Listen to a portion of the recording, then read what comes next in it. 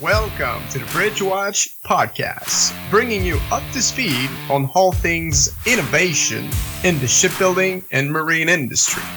My name is William, and my job is to provide shipbuilders with innovative tools to increase their productivity. My name is Winston. I'm the co-host along with William, and I've been in the marine industry for 26 years, teach naval architecture at the Marine Institute in St. John's, Newfoundland, and I do marine consulting work, helping companies build better ships faster, and I'm really looking forward to talking to you guys. This episode of Bridge Watch is brought to you by Enough Marine, providing shipbuilding software and expert advice to enhance your value stream. Whether you're a shipbuilder, ship owner, or designer, give your team a competitive advantage. Visit innovamarine.com and let us help you build better ships faster.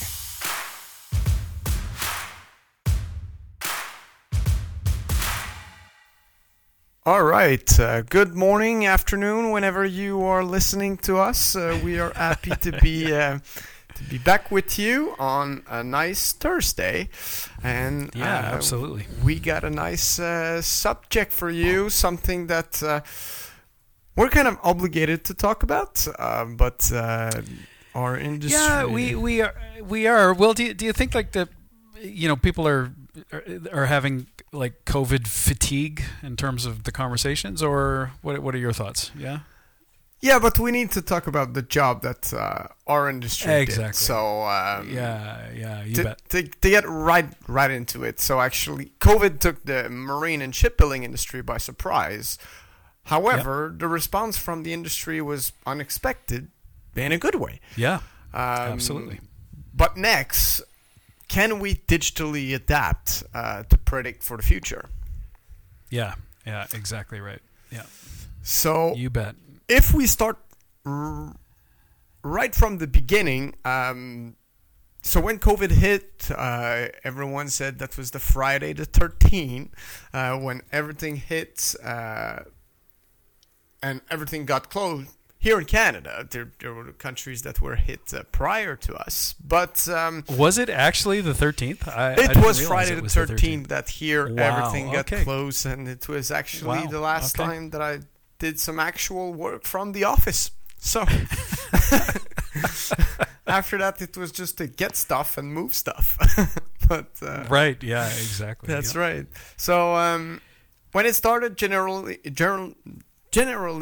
yard got closed in March. So there are a few yards here in Canada that got closed because at the beginning, the essentials one were only the ones making ships for the government.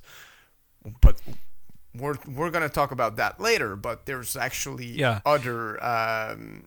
They took the time to find a way to make them essentials, but there's few yards that I can mention now. So in Italy, of course, they got hit hard very fast. So Fincantieri got closed for at least a month. Then there's a few yards. I'm thinking about some few yards here in Canada that closed only for 2 weeks to kind of adapt the shipyard to make sure that all their employees are safe. Yeah, that's right. So the Fincantieri has yards all over the world. That's right. I don't remember. Did they shut down their yards that were in the U.S. as well, or did they just shut down what was happening in Italy? Only what's happening in Italy. So in the U.S., they got hit hard right away. Yeah. They were not hit hard initially because the border got closed quickly, so that was good. We'll talk about that later. But and then shipyard needed to limit the amount of workers. So after that little period that everything got closed, they needed to adapt the amount of workers within the shipyards because again, it took us by surprise, so they wanted to limit the amount of workers being there to make sure they're safe. So on that note, I did some research, and I was able to look at a shipyard here in Canada. So Irving Shipbuilding, located in Halifax, they talked with the news, and they were saying that half of the staff was in the shipyard. Half of the staff they usually have. But don't get confused. There's some that were able to work from home. So that's good. Right. They were still able to be efficient but working from home. However, there's a portion of them that lost their job. So, yeah, that's what happened for them. So they got laid off? Is that what? Yeah. And it was, okay. Interesting. Yeah. I didn't realize that, yeah. Yeah, they got laid off. Some were hired back again in the summer, but there's definitely people that lost their job because of COVID in that situation. So that's unfortunate. Right. Yeah. Yeah.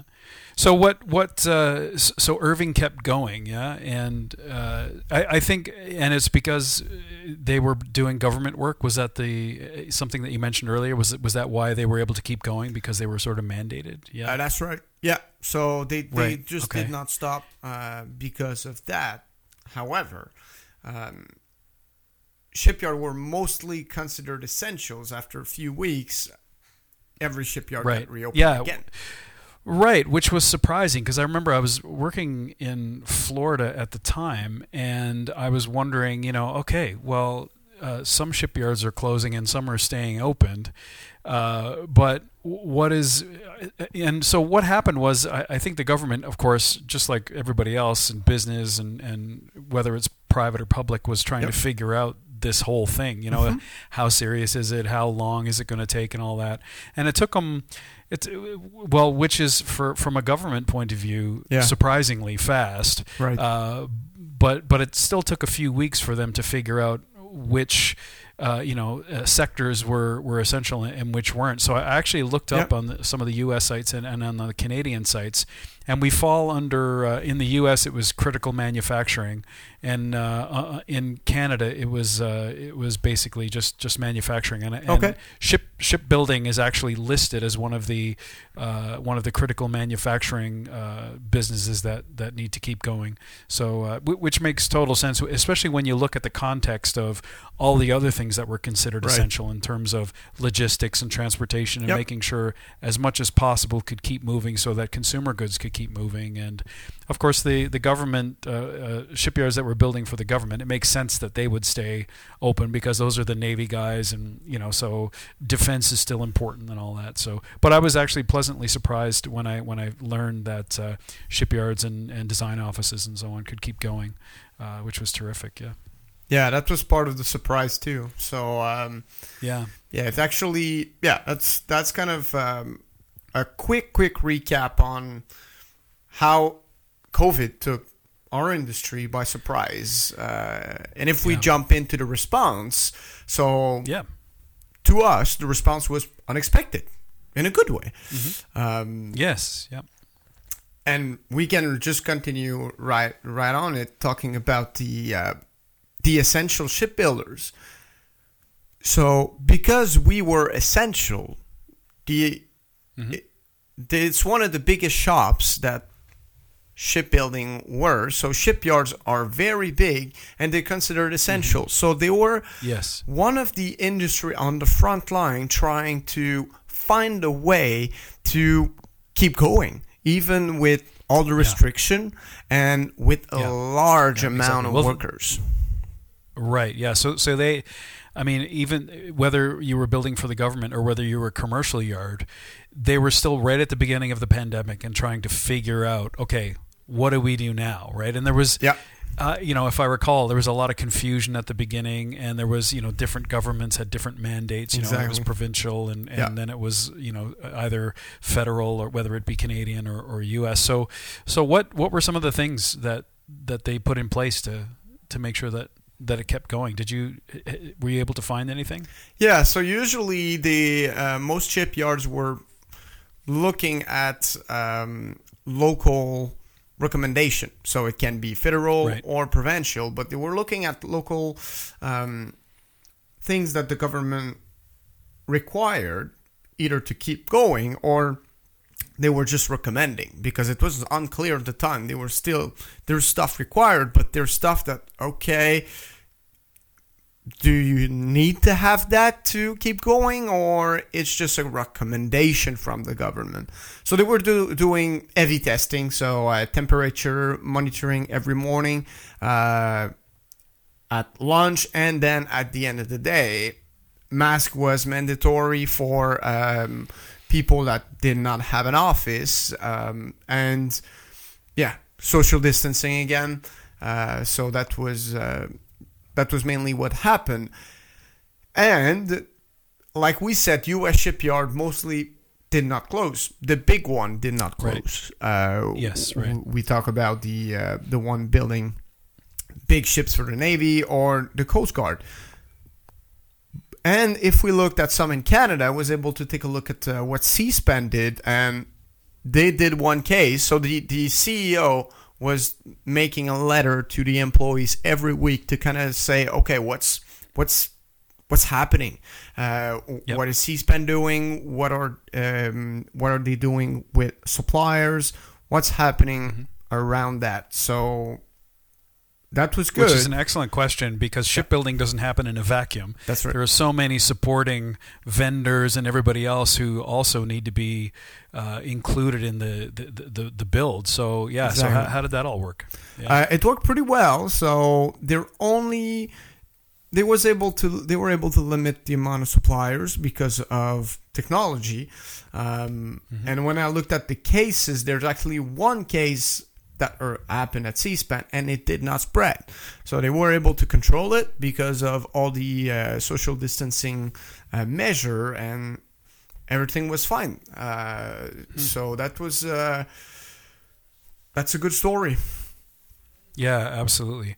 I hate to be the Debbie Downer, so I think it's awesome that we were able to, both commercial and non-commercial yards were able to kind of keep going. But, our business, the marine industry and shipbuilding and ship design and shipbuilding and shipping, is really dependent on what's happening in the economy. And as we all know, the global economy took such a hit from COVID. You're right. So even though we were able to kind of keep building and finish projects that were underway, I was able to, I look up on the shiptechnology.com website, and one of the things I found was, they listed the 2020 Chinese crude tanker demand, for example. Okay. And you can see the, from when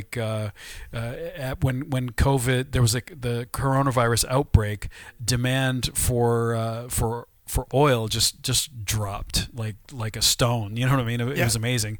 As a matter of fact, on the same site, you can see where a lot of it correlated to a similar drop happened in 2008 when we had the economic melt. The global economic melt, and so.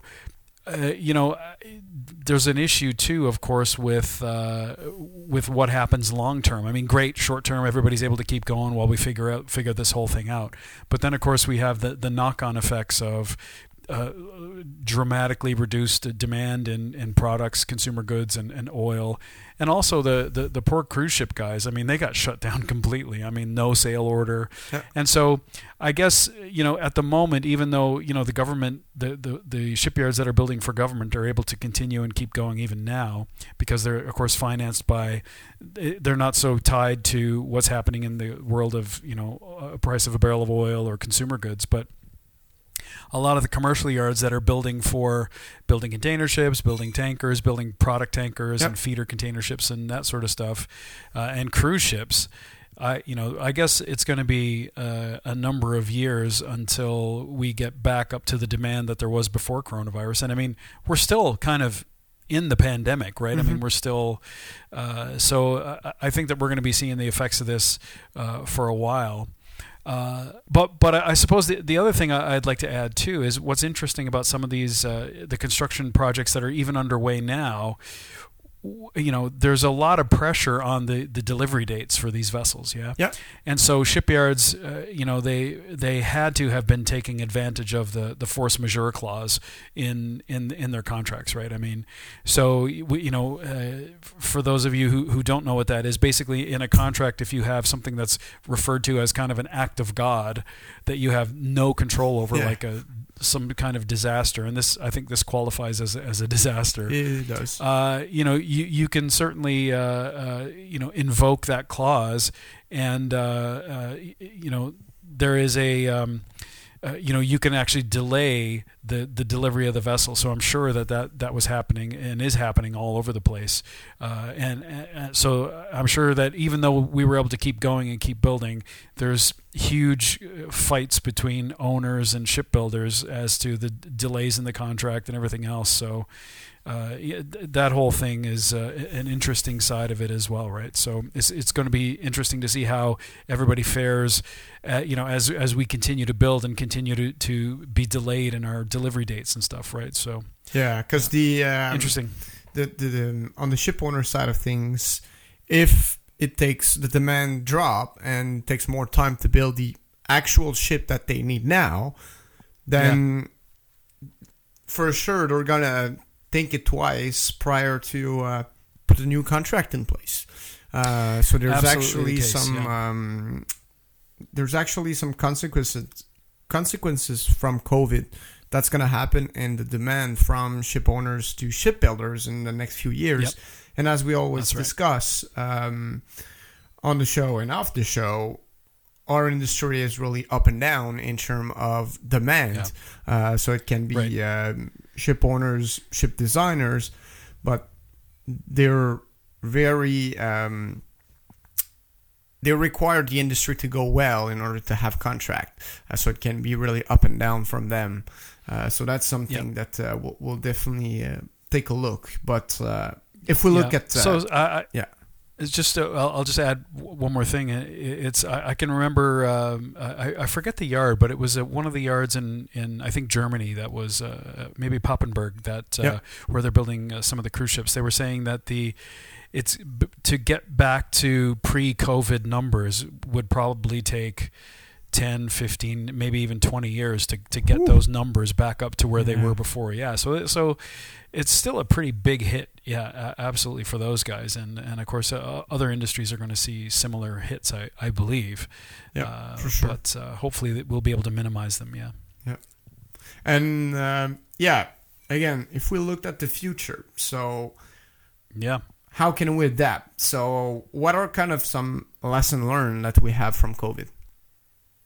Yeah, well, I think the first one is the obvious one, in that a lot of the knowledge workers, people who are doing design work and office staff who could just take their laptop home or work from home. Right. I can remember hearing all the time that, certain things just, you can't be remote. You can't do it remotely. You have to be present. And then all of a sudden everybody's forced to work from home, and you figure out a way to make it work, right? Exactly right. Yeah. What was awesome too is that, developers stepped up to the plate, and they were like, okay, well, we have a platform called Zoom. We have a platform called Teams. We've never used it as extensively as we have, but let's see what we can make work, right? And so everybody all over the world was scrambling to try and make this thing work. And I think one of the things we learned was that remote working is absolutely a possibility, even for shipyards, right? Because I think we were talking about this the other day. My partner, she works at a ship production company, right? So basically, her job is to model ships, and so she builds the digital prototype. And of course, they've been doing that kind of remotely for years, because they're usually a subcontractor for yards. Yep. But even in their office, they have a couple hundred people working there normally. But basically the company just said, okay, we're buying everybody a computer and you're going home. There you go. And they were it took them a little while to figure out the way to do it, but they were able to come up with methodologies and workflows to allow everybody to work using, Teams and VPN and technology to be able to work remotely. And I think what we're seeing now is that a lot of companies are even the situation is improving, even though we're not through the pandemic yet. But they're doing kind of rotating shifts where week on, week off, or you can work completely from home, or a couple days at the office, a couple days at home, or whatever, right? So I think that's one kind of big positive that came out of the whole thing, is that we learned that we are actually able to design and do a lot of the digital things remotely, right? Yeah. Yeah, and we experienced that too, right? That's I mean, right. You said on that Friday the 13th, you were just you were moving office, and we've been able to continue doing consulting work and all that sort of stuff just remotely, right? Yeah. Yeah. Yeah. No, that's correct. And we also prepared ourselves for other unexpected scalable emergencies. So we can definitely adapt in the future, because we did. So it gives some confidence if anything big like that happens. Well, and I think that's actually an excellent point in that, okay, I won't say nobody, but I mean, none of the businesses or shipyards or any of the engineering offices or anybody that I talked to had a plan in place before the pandemic, right? Yep. And I hope now that at least we've learned the lesson that in case of major catastrophe like a pandemic or a war or whatever, that we'll have some kind of emergency planning in place so that we can, go remote quickly or figure out other ways that we can manage a catastrophe like this. So we'll have, I think, having, and actually I read this in a good Forbes article. One of the things that they said was be prepared for the unexpected. And just like you mentioned, having, scalable emergency plans is really kind of a big deal, so that when what hits the fan, we have something in place so that everybody knows what they're doing, more or less, Yep. And it might even come to the place where we're able to drill it, you know what I mean? Because just like a fire drill, every year or 2 years you have a mandatory, okay, what happens if a disaster happens? We're going to put the plan in place now. And but I wonder what other things that we can do. What are your thoughts? Yeah, so like you said, there's a lot of the design that can be done from home. However, I think because COVID took a long time, we were a lot outside of the office. We kind of figured out a way, not for everything, to limit the new problem that we had, which was siloed information. So yes, we spend less time chit-chatting, but we're not as connected. So there's definitely some department or individual that are siloed. So that's something that I think with the long time we've been not in the office for designers, at least, they figured it out. So, because it's a problem that was not a 2 months problem. It's a problem that we had in the last almost 2 years. A 2 year problem. That's right. Exactly. Yeah. So for those who are maybe new to the industry, when you say siloed information, what do you mean by that?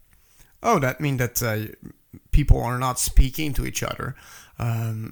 So we can definitely take a look at either engineering, talking to planning, talking to production. We need everyone to walk end by end, because sometimes there's either an end that is not willing to shake the other end, or they're not in the right space, right? Right. That's the problem we're seeing here. If they don't want to shake hands, then that's the problem we had in the past too. It's just siloed information. But now it's just like, okay, we just don't have the opportunity to shake our hands, or we need to communicate differently. So instead of shaking hands, we need to speak over Teams. So that's kind of what siloed information is. So that kind of,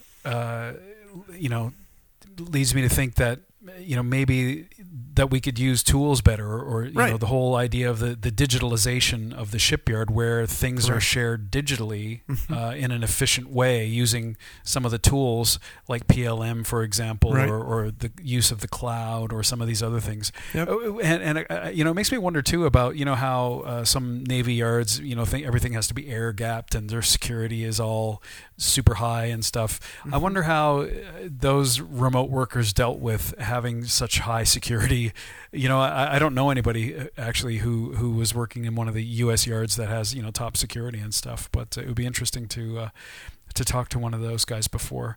But do you think that there's even an opportunity for shipyards to maybe invest in their digital infrastructure? Not just on the knowledge side where communication can flow freely from the design office to production planning to wherever, but even on the shop floor where we have maybe invest in a little more automation if possible. You know what I mean? Where we have full panel lines that are fully automated, where we have where it's not that we're looking for less people in the shipyard necessarily, but when we have a situation like that, obviously machines can continue to work, and if we have people operating the machinery, welders aren't necessarily stuck together like they used to be, right?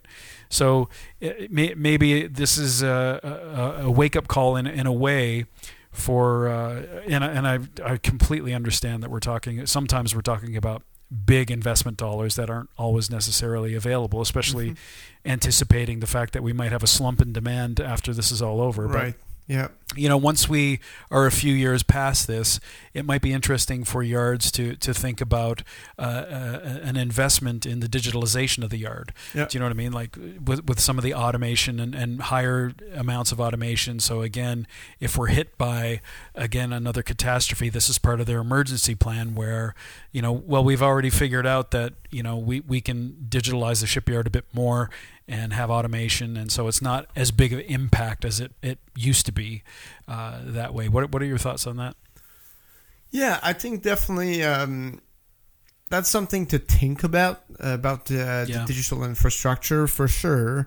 But to me, the point that you mentioned about demand that will kind of crash, and we expect it, to me that's kind of okay. Do we really want to make that investment?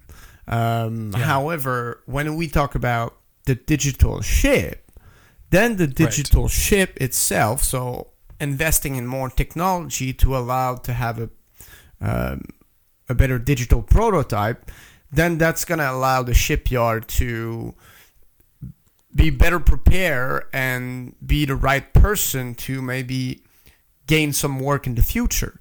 So I think to me the first step is to be able to have the ship digitally, so once the ship is out, the ship can come back.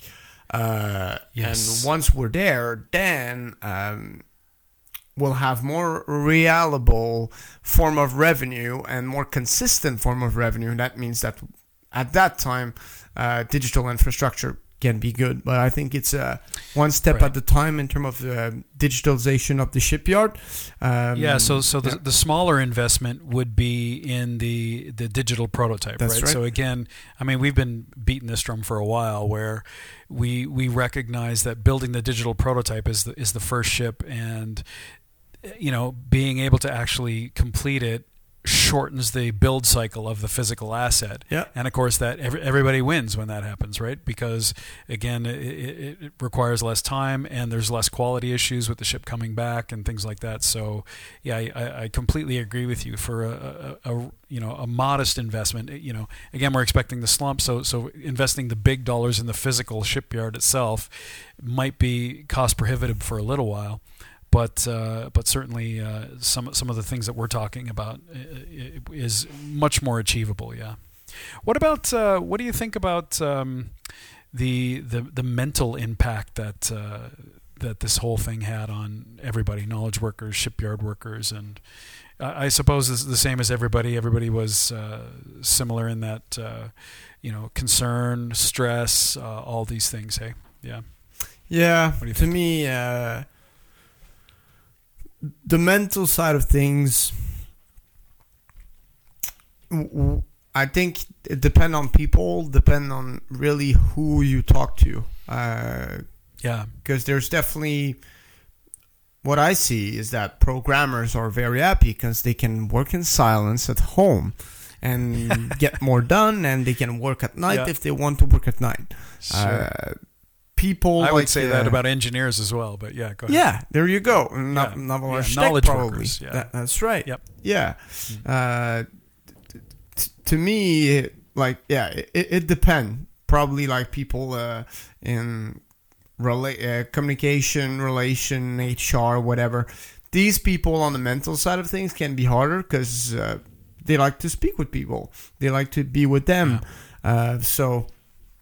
But yeah, technology can definitely adapt to allow that. And I think we, moving forward, will allow to have more events. Events are coming back this year. So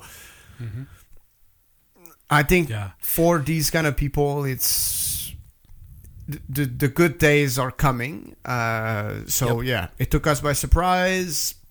We had a good response from the industry, so very unexpected response, let me say. And we were able to digitally adapt, which will make our work more efficient and better for the future. Yeah, absolutely right.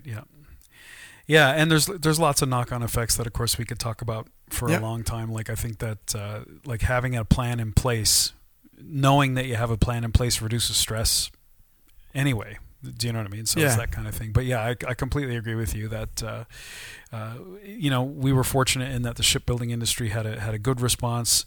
We were able to keep working, and but I think that we can do better through the planning and again further digitalization. So excellent. Yeah.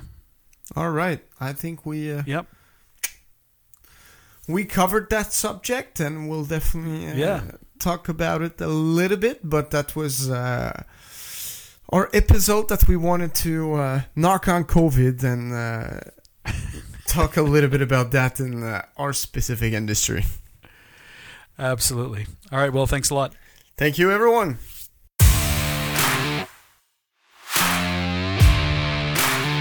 Thanks for listening. If you have any questions or comments, you can go to our website, innovamarine.com/bridgewatch, and we have a space there for you to put comments and questions. Be part of the conversation.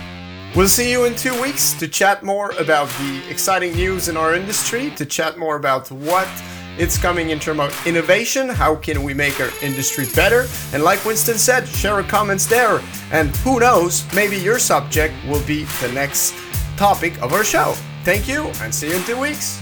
See you in 2 weeks.